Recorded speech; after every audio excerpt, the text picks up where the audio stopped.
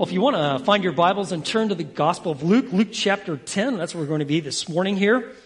As we begin, I just want to say something here. If you have at least a couple of these symptoms, you need to get medical attention quickly. And I'll just give them to you. If you've got some sort of like sensation where you have like this crushing feeling in your chest, or you're sweating, and it doesn't seem to stop, or you've got some pain extending like in your left arm or in your left jaw, or if you are like nauseous, vomiting, or you're having a shortness of breath, or you've just got this like chest discomfort and it doesn't seem to go away, if you have a combination of those factors, you need to get medical help now, right? You need to know that these are the emergency symptoms of a heart attack, right? And we understand that, if you're having a combination of these factors, getting medical attention within a couple hours, it might help you to overcome some of the damage that is being created. And we understand that, it's important to take care of your heart, right? You need to exercise, right? You need to eat healthy. We at least know these things in our mind. And we also are familiar with these emergency symptoms of a heart attack. We know these things because our physical heart is important. But even more important than your physical heart is your heart for God and His people.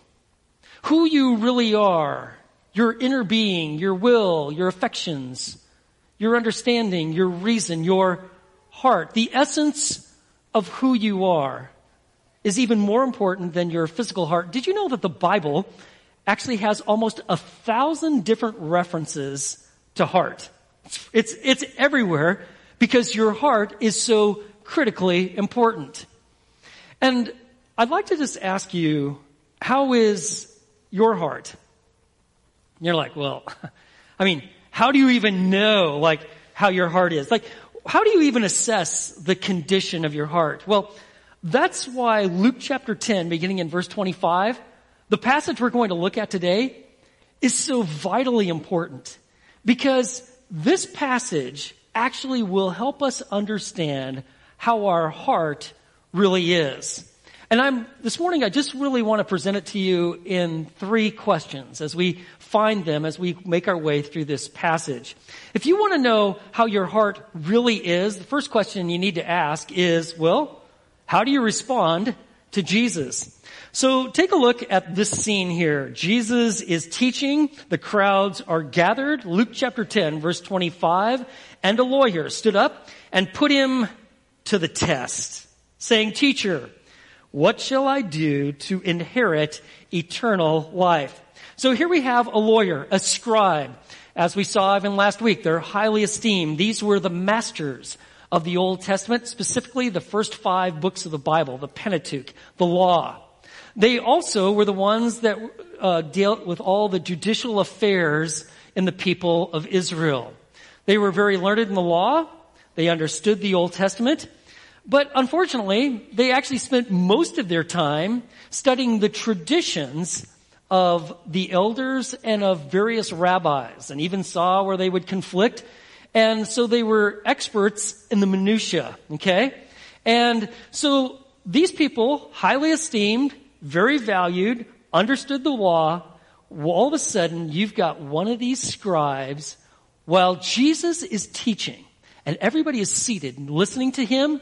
All of a sudden, you got one guy standing up, a scribe. People would immediately start recognizing him. Like, that's one of the scribes. That's one of the lawyers. And he's going to throw the gauntlet down. He is testing Jesus. You see that verse 25? He is going to put Jesus to the test. This is a challenge to a theological duel, per se. And so he fires off and he makes this statement here. He asks him this question here. Do you see that? Verse 25, "Teacher, what shall I do to inherit eternal life?" Now, eternal life is a synonym for entering the kingdom of God. And that is how the Jewish people understood. Eternal life is to enter the kingdom of God. But I want you to know that this scribe, he's smart and he's clever. And he is really going to put Jesus to the test. Now, it was common for people to actually have public discourse and dialogue with a rabbi in the appropriate settings.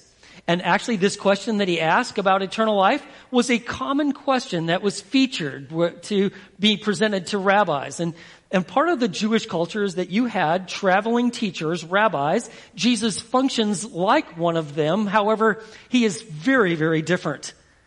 And so this scribe puts Jesus to the test. And he asks him a question that's really, it's loaded. It's loaded for two reasons. First of all, notice what the question is. What do I do to inherit eternal life? You do nothing to inherit something, right? If you inherit something, you got it by virtue of the fact that you're alive, right? And see what this scribe is doing? He's like, hey, what are the things that a person needs to do in order to inherit eternal life? You see, the Jews all thought, hey, guess what? We're all going into the kingdom of heaven by virtue of the fact that we are related to Abraham, right? It's family. We're in the lineage. It's automatic. And yet, he's saying, what is it that we need to do? But the second reason that this is such a loaded question is this actually goes head to head with what Jesus was saying about eternal life and entering into the kingdom of God. Jesus, on multiple different occasions, and this created quite a stir. It's in fact why the scribes and the Pharisees and the Jewish establishment was so very much against Jesus, is because Jesus didn't abide by their system of laws and rules. In fact, Jesus would take known sinners, people that either needed forgiveness of sins or were suffering from some sort of evil effect of sin, and he would tell them that they were forgiven or they were entering the kingdom of God by virtue of this one reality, their faith, that they believed in him and what he was saying. And I want you to know the scribes and the Jewish establishment, they did not like that at all, because all of a sudden that put them at odds with what Jesus was saying. You see, the Jewish leaders had for some time disconnected themselves to the fundamental truths about the kingdom of God. And this was driven to the forefront when John the Baptist, the forerunner, the prophet that went before the Messiah, he had one message: repent, for the kingdom of heaven, or the kingdom of God, is at hand. By the way, that's how Jesus began his ministry. Repent, for the kingdom of heaven is at hand. John presented, you need to be broken over your sin. This whole idea, well, you're just automatically in the kingdom of heaven, you automatically have eternal life by virtue of some sort of blood lineage? No. You've got to have a brokenness over sin. You have to have a genuine faith in God. And I want you to know, that was not going to work for the scribe and his ilk. You know, you see, this guy, he's not a seeker. He's a scoffer. He lacked humility. He wasn't teachable. He saw himself as the authority, and he's going to take Jesus on. And really, just by virtue of how he behaves and what he says, reveals a lot about his heart. You can learn a lot about your heart by how do you respond to Jesus. And how do you respond to Jesus? Is your response to Jesus one of commitment? Or is he kind of like a curiosity? Like, I'm kind of interested in Jesus. Certainly said some interesting things, miracles, this whole idea of the resurrection. Curious. Not sure I want to follow or anything like that, but it's a curiosity. Or like this guy, contempt. How you respond to Jesus is going to tell you a lot about your heart. Let me give you another question that'll help you understand the true condition of your heart. And that is, how do you respond to truth? Well, you got to see, man, all the attention is on Jesus and this scribe, man. Everything is stopped. Here they are. And what is Jesus going to do with this trick-loaded question? Well, pretty interesting. Look at verse 26. And Jesus said to him, what is written in the law? How does it read to you? This is what a master, insightful teacher would do. Would turn the question into a question to help explore, what does the man really know? And Jesus does just that. He says, well, how does the law read to you? This man is an expert in the law. He has given his life to the study of the law.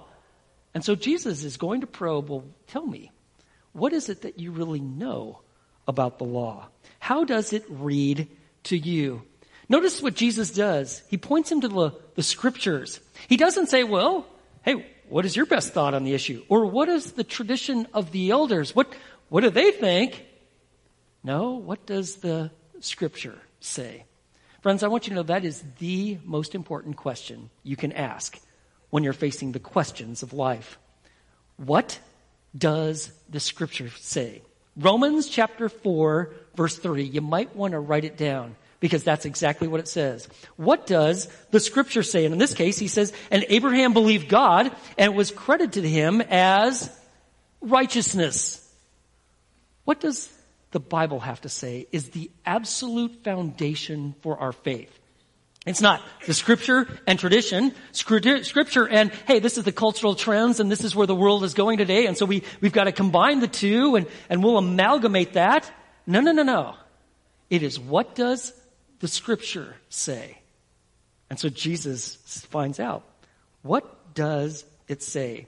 Now, our Lord sends him back to the law, not because the law saves us, but because the law actually reveals just how much we need to be saved. It is God pointing the way, this is how to live, and at the same time, it shows us our inability to do so. And so he says, well, tell me, what is written in the law? How does it read to you? And so he answers, verse 27. And he answered, you shall love the Lord your God with all your heart, with all your soul, with all your strength, and with all your mind, and your neighbor as yourself. Wow. Well, he was ready. He had actually given a lot of thought to this. And notice he begins quoting with Deuteronomy chapter 6, verse 5. You shall love the Lord your God with all your heart, soul, strength, and mind. This is something that this is bread and butter verse. In fact, the entire passage was something that was well known. But he also adds that you're also to love your neighbor as yourself. That's from Leviticus chapter 19, verse 18. That wasn't as commonly known. But the reason that all the Jews knew about Deuteronomy chapter 6, verse 5, like he's quoting here, is because in the morning prayers, all Jewish men would take what is called a phylactery. It was a leather black box, and it had a strap to it. And they had two of them. One, they would strap it to their forehead. It's called a phylactery. And the other phylactery, they would wrap on their left arm, and they would have that box there. And each one of these boxes had 4 scripture passages. Exodus 13, 1 through 10, 11 through 16, and Deuteronomy 6, 4 through 9, which is where that passage is about loving the Lord your God with everything, and 11, 13 through 21. Every morning, they would actually have this on their head. The word phylactery actually means safeguard or protection. That's what the Greek word means. And the Jews literally were following what was written in Deuteronomy chapter 68. God intended them to understand this is to be a way of life. They turned it into something literal. That's why they actually put these boxes on their forehead and their left arm where it says, you shall bind my words as a sign on your hand, and thou shalt be as frontals on your forehead. So this idea of loving God with your whole being, he got it. It's something he thought about every day. Your entirety, heart, your convictions, your soul, who you are, your immaterial person, your mind, the fullness of your mind, fully engaged in loving God, all of your strength. He understood that. In fact, that was something he prayed. But what was not as commonly known is about loving your neighbor as yourself. It shows that this scribe had given a lot of thought to the answer to the question he presented to Jesus. And notice what Jesus said. Verse 28. And he said to him, you have answered correctly. Do this and you will live. So Jesus affirms, you know what? You have answered correctly. And he says, do this. In the Greek, this is a present imperative, do this. It means you should always do this. This is an ongoing lifestyle pursuit. You were always loving God with the entirety of your being, and you were always loving your neighbor as yourself. Jesus says, you do this, you will live. And I want you to know, that scribe, he's like immediately picking up what Jesus is saying, like, wait a second. That is an impossibility. Is Jesus saying that you just need to keep the law? Do this and you will live? Is that how we receive eternal life? Is that how we enter in the kingdom of God? We just follow the law? Well, I want you to understand what it means to love God. If you love God, it means that you actually have faith in Him. You are trusting in Him. You obey Him. It's the word agapao. It's not just like have affections for God, so like I have an emotional moment and I'm loving God, but it is a love as an expression of one's will. Just like you love your children, right? Or you love your spouse, or you love your family members, not because they're always lovable, not because the emotions are always there, right? But you have made a commitment. It is a commitment of your will. And so we are to love God when the emotions are there, like at a worship service like this, or when we're facing great difficulty and all sorts of challenges. And Lord, I love you. I believe in you. I am trusting you. I will obey you, even if I don't fully understand. You see, there is a high degree of association between love and faith. You see, God never intended us to be saved by the law, but what does the law do? It shows us our need for the Savior. You need to know there is no conversion apart from conviction.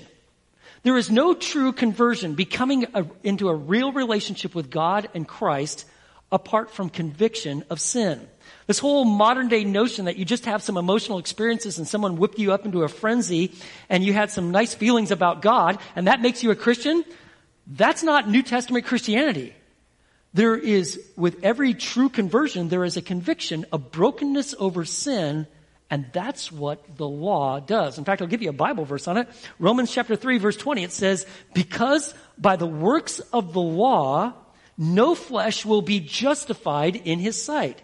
For through the law comes the knowledge of what? Sin. God showing the way. In this case, loving the Lord God with everything in your being and to love your neighbor as yourself. Is anybody doing that like 100% of the time? Please stand up because we're going to give you a standing ovation. Anybody doing it? Okay, some of you are putting your heads down like, no way. Right? Of course we fail there. What does this show? It shows our need for the Savior. You know, what the law demands, the gospel produces in us.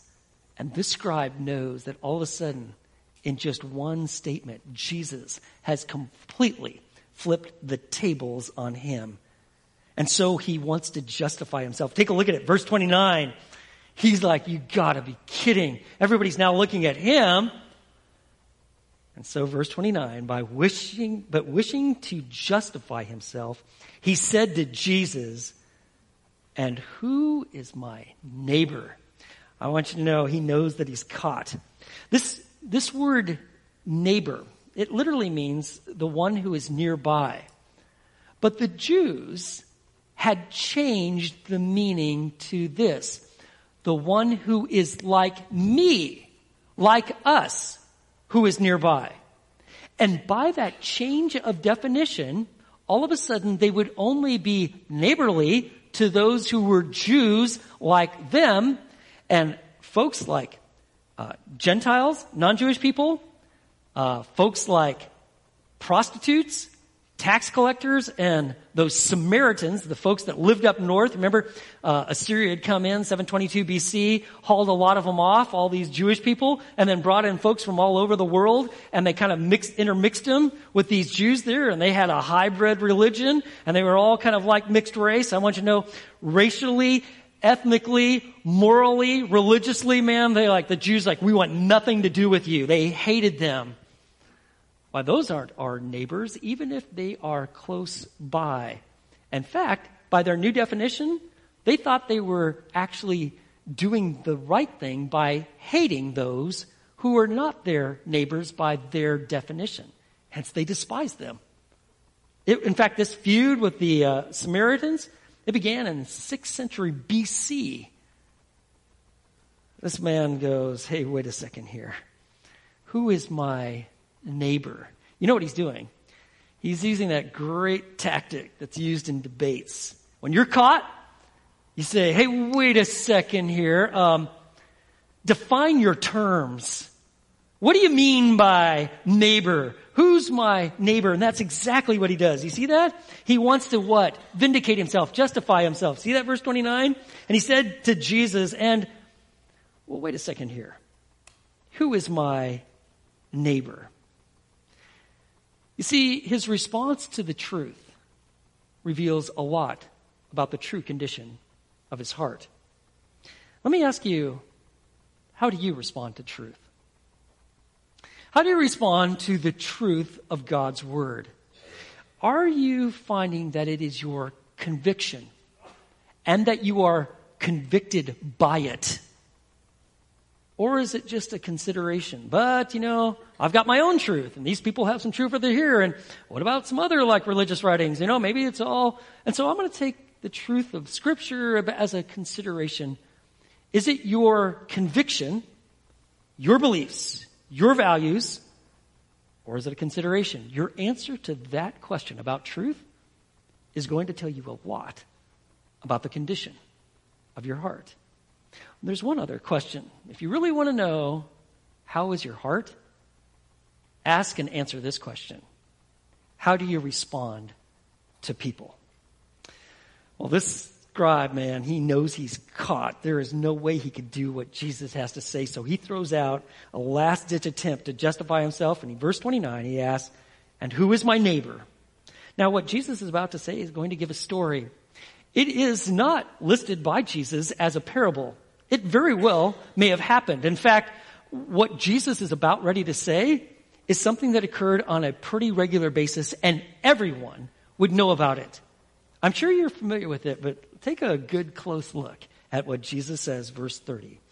And Jesus replied and said, a man was going down from Jerusalem to Jericho, and he fell among robbers, and they stripped him and beat him and went away, leaving him half dead. So Jesus tells this story about a man going from Jerusalem to Jericho. It's only 17 miles long, but it is extremely steep. In fact, the drop from Jerusalem to Jericho is 3,300 feet. It is narrow. It is desolate. There's really no vegetation to speak of. There's all these cliffs. There's large boulders. It is a narrow, perilous journey. And because it was so, and it was so heavily traveled, robbers, criminals, would try to take advantage if they thought they could overpower an individual or a small group of people, and they would rob them. And there was a lot of traffic. Herod had built one of his palaces at Jericho. This was actually in history. Lots of palaces had been built there. Herod had a really nice palace. Many of the Jewish religious establishment lived in Jericho. And so this thoroughfare, though it was rough and though it was dangerous, was traveled all the time. They understood it. In fact, it was so dangerous for centuries. It had been known as the path of blood. You know why? Because a lot of blood was shed on that 17-mile journey. And so Jesus talks about a scenario that they would be familiar with. In fact, maybe it had recently happened and people were talking about it. There was this man. He's coming from Jerusalem to Jericho. He fell among robbers. They stripped him. Why would they take his clothes? Because most people didn't have a second set of clothes. Garments were valuable. If you got a closet full of clothes, you would be considered extremely wealthy. They'd strip him down because someone could use a change of clothes. And notice they beat him. They basically left him half dead. In fact, that's what they says. They left him away half dead. You get the picture. I mean, pulverized, Maybe you got a bone sticking out, blood everywhere, broken teeth, and this guy is down, whether he's groaning in pain or maybe he's even passed out, and he is in really rough shape. No one would want this to happen. This was a familiar scene, and this would be something they would dread. This would be the thing that they'd most want to not ever experience, and this man had. But then Jesus introduces hope. Verse 31. And by chance, a priest was going down on that road, and when he saw him, he passed by on the other side. So all of a sudden, a priest, whoa, someone from the religious establishment. Now, the priests were Levites, but they were of the family and line of Aaron, the very first high priest. And it was the priests that actually covered all of the sacrificial system. They were responsible for making sure that the religious life in Jerusalem was supposed to be infused with the scriptures. They were the guardians of it. They were also those who were kind of like the health inspectors, especially for leprosy. They were highly esteemed, very valued. And this priest, he's coming from Jerusalem, meaning that he likely had temple service, that he was working at the temple. He's done. And he sees this guy all bloodied and groaning. And now, if you're saying, well, he would want to be concerned about ritual impurity, well, think about it. His work at the temple's done. No, that's really not a consideration.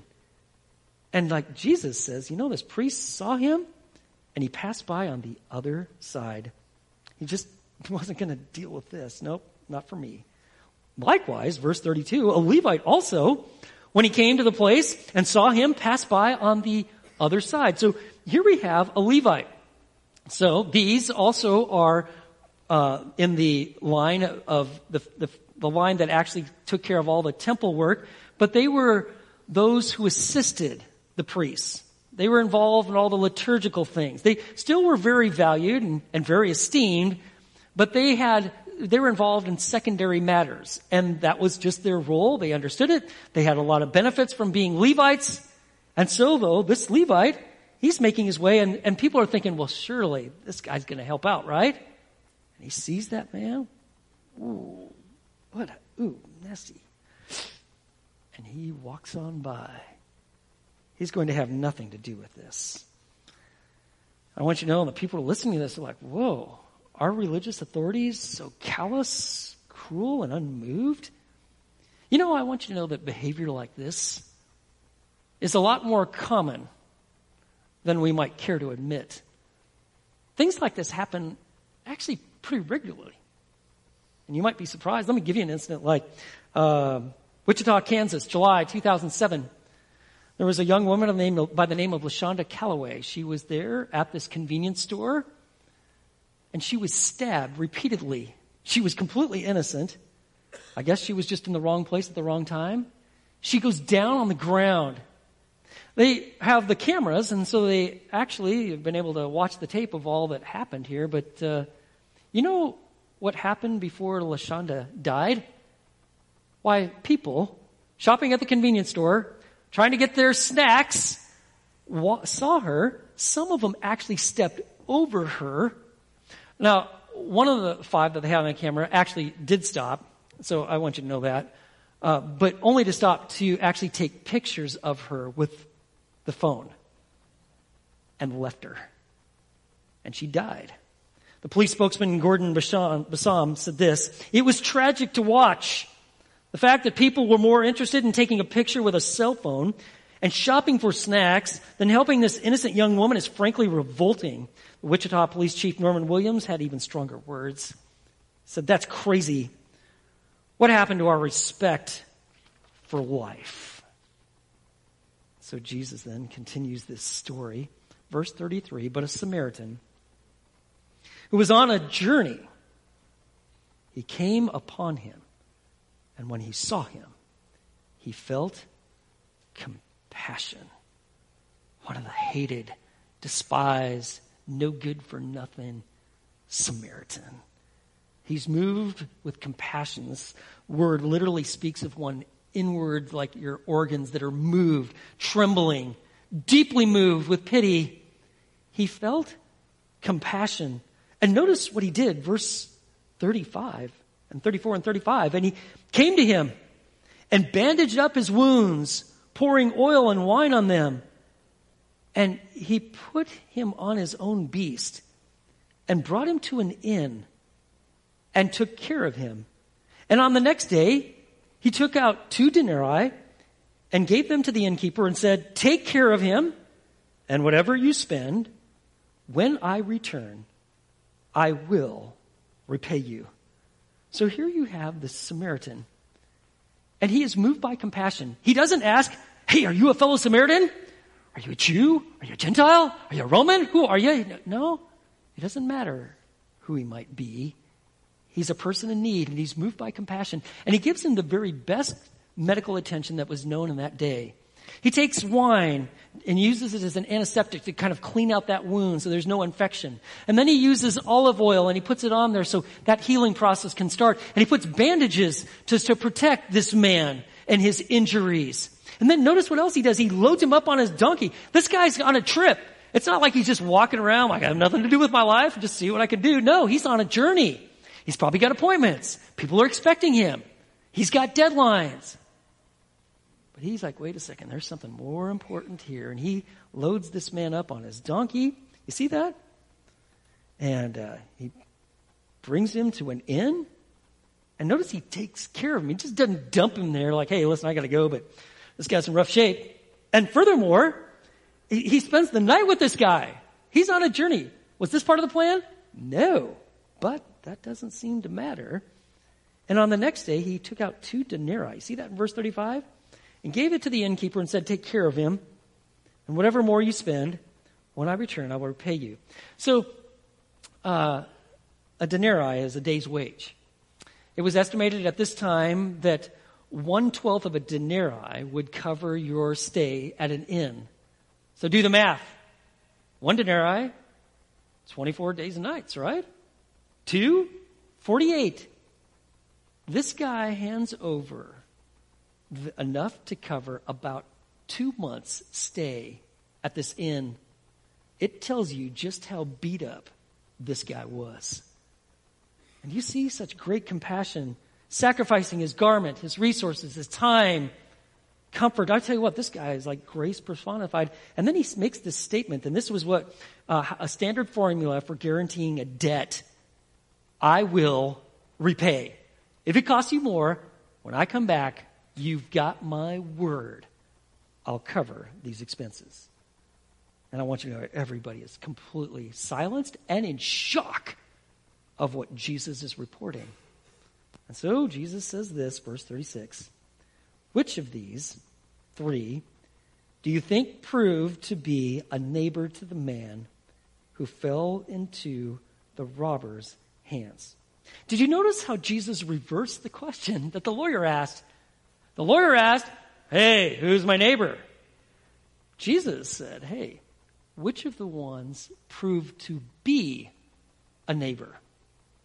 See, this guy, he's all sizing folks up, whether or not they're going to be neighbors, right? But Jesus says, who proved to be a neighbor to this man? And this guy, man, he can't believe he's going to say this. But he does. Verse 37, he has no choice. And he said, the one. Notice he can't even use the word Samaritan. Just like, no way. He said, the one who showed mercy toward him. And Jesus said simply, then go and do the same. The one who showed mercy, why, that would be the one. And Jesus said simply, then go and do the same. I want you to know that this man, this scribe, he's like, that is an impossibility. Everything Jesus has said is something that I really can't fully do. And to make matters worse, he sees himself as even more unrighteous than the Samaritan that he hates, because he would never do that. And the Samaritan did. And he's just like beside himself. Because Jesus is calling for perfection. That is an impossibility. There's no way. And that's the whole point. You're going to need a complete change of heart. You're going to need God to do a heart transplant in you if you were ever going to love God with your heart, soul, strength, and mind. If you're really going to truly love your neighbor as yourself, as a way of life, God's going to have to change your heart and give you a new heart. And that's exactly what God does. You see, by using the law to show our great need, it shows us our great need for God, His grace, and the transformation that only He can bring. That's what God does. He literally changes our hearts when we will believe in Christ. Notice like Romans chapter 10, verse 9, it says this, that if you confess with your mouth Jesus as Lord and believe in your heart that God raised Him from the dead, you will be saved. If you will believe, God will give you a new heart. You will be saved from your sins. You will be a new creation. And this isn't like new information.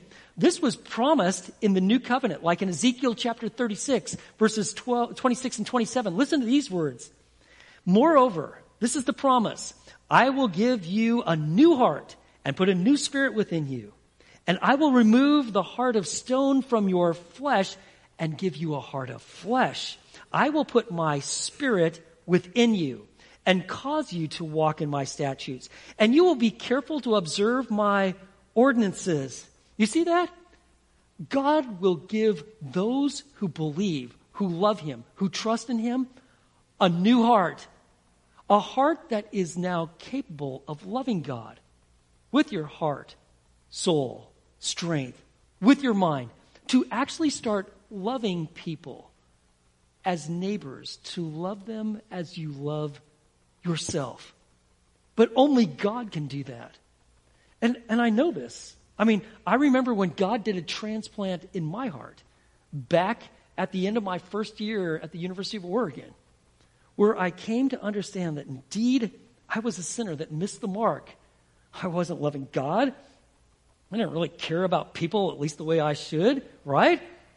I had all sorts of sin on my account, and that's why God sent me a Savior, Jesus. And I put my faith and trust in Him.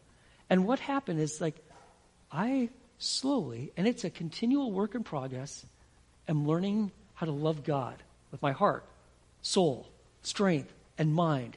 It's God who is, through His Spirit, giving me a heart of flesh that actually can start being concerned about other people. The only way you're going to break out of this chain of self-centeredness, the destructive patterns of your sin, is that you receive a new heart. And that's exactly what God brings. And with this new heart, God's Spirit will direct you. So when I'm getting off in the wrong direction, like maybe I should do... It's like the Spirit of God steps in like, not this, Grant. No, this way. Go do this direction. Why? Because He has given us His Holy Spirit. He is guiding us into holiness. And He is bringing about in our life the ability to do as Jesus has said. To love the Lord your God with all your heart, soul, strength, and mind. And to love your neighbor as yourself. And you're asking, well, who is my neighbor? Well, your neighbor is the one who is near to you. It's the one who is in need. And so, let me ask you, how do you respond to people? For the scribe, it was complacency. He could really relate to the priest and the Levite. But I want you to know, for the Samaritan, it was compassion. And if you really want to know the real condition of your heart, ask and answer this question. How do you respond to people? Compassion? You actually care? Or complacency? Means to an end, or I could care less, or they're often in the way. Where is God calling you to be a neighbor? In 1973, there was some research done at Princeton Seminary by two guys, Darley and Batson. They had a very interesting experiment they were going to do with the students receiving all their theological training. And that is that they were told, these students, that they need to prepare a message on the Good Samaritan. They had them all in this one particular room, and they said, okay, you've had your chance to prepare. They were all ready to go. And they said, you need to then just cut across campus and then go and deliver that message. And they gave them the location of where they're to go. What they didn't know is that these two researchers had actually hired an actor who was dressed up as someone who had just gotten beaten to a pulp. And he was groaning, coughing, and he was going to be on the direct path of the seminary students who were going to go give their message on the Good Samaritan. In some of the cases, they told the students that, hey, you're running a little late. You need to get over there. This is what their research found. This is sobering. 90% of the late seminary students who were going to deliver a message on the Good Samaritan walked past and in some cases stepped over the man they saw who looked like he was about to die and in great pain. And they went and they gave their message. And I tell you this, friends, because it should not be this way, right? You see, our love for God, the new heart, be translated into some love and some compassion for people. And so I just want to ask, who will you be a neighbor to? I want you to know that ditch between Jerusalem and Jericho, it's wide, and there's a lot of people in it. There's that girl that was taken advantage of by her high school date. There's that man who has completely lost his way. There's the college kid that just is completely disoriented. And there's several folks that have just completely lost their way. There's that person that libel and slander have completely demolished their character. There's folks that have lost their health. Others who have lost loved ones. And they're in the ditch and they're hurting. I want you to know, like, at our church, that's why we have like Grief Share and Stephen Ministry and Regeneration, because we want to actively involved in helping people. And if you got needs, you want to be a leader, come on, just tell us. We've got opportunity. The problem is this, friends. There's all these hurting lives everywhere, perhaps even sitting next to you. There's just not enough Good Samaritans to go around. So how is your heart? What we need to do is we need to go to God for a new heart. We need to guard our heart. Watch over your heart with all diligence, for from it flow the springs of life. We need to actually grow our heart, to expand it, to get past fear and self-centeredness. And we need to give our heart, to give it to those who are in need. I want you to know, you can't meet every need, but you can meet at least a few, right? Ask God for you to do for at least one what you would really like to do for the many. You see this Samaritan's deed of mercy, I want you to know why it's been memorialized and for generations. And no act of kindness and neighborly love is overlooked by God. And that's because it's the presence of Jesus that gives us a heart to be a neighbor to someone in need. Let's pray. Lord,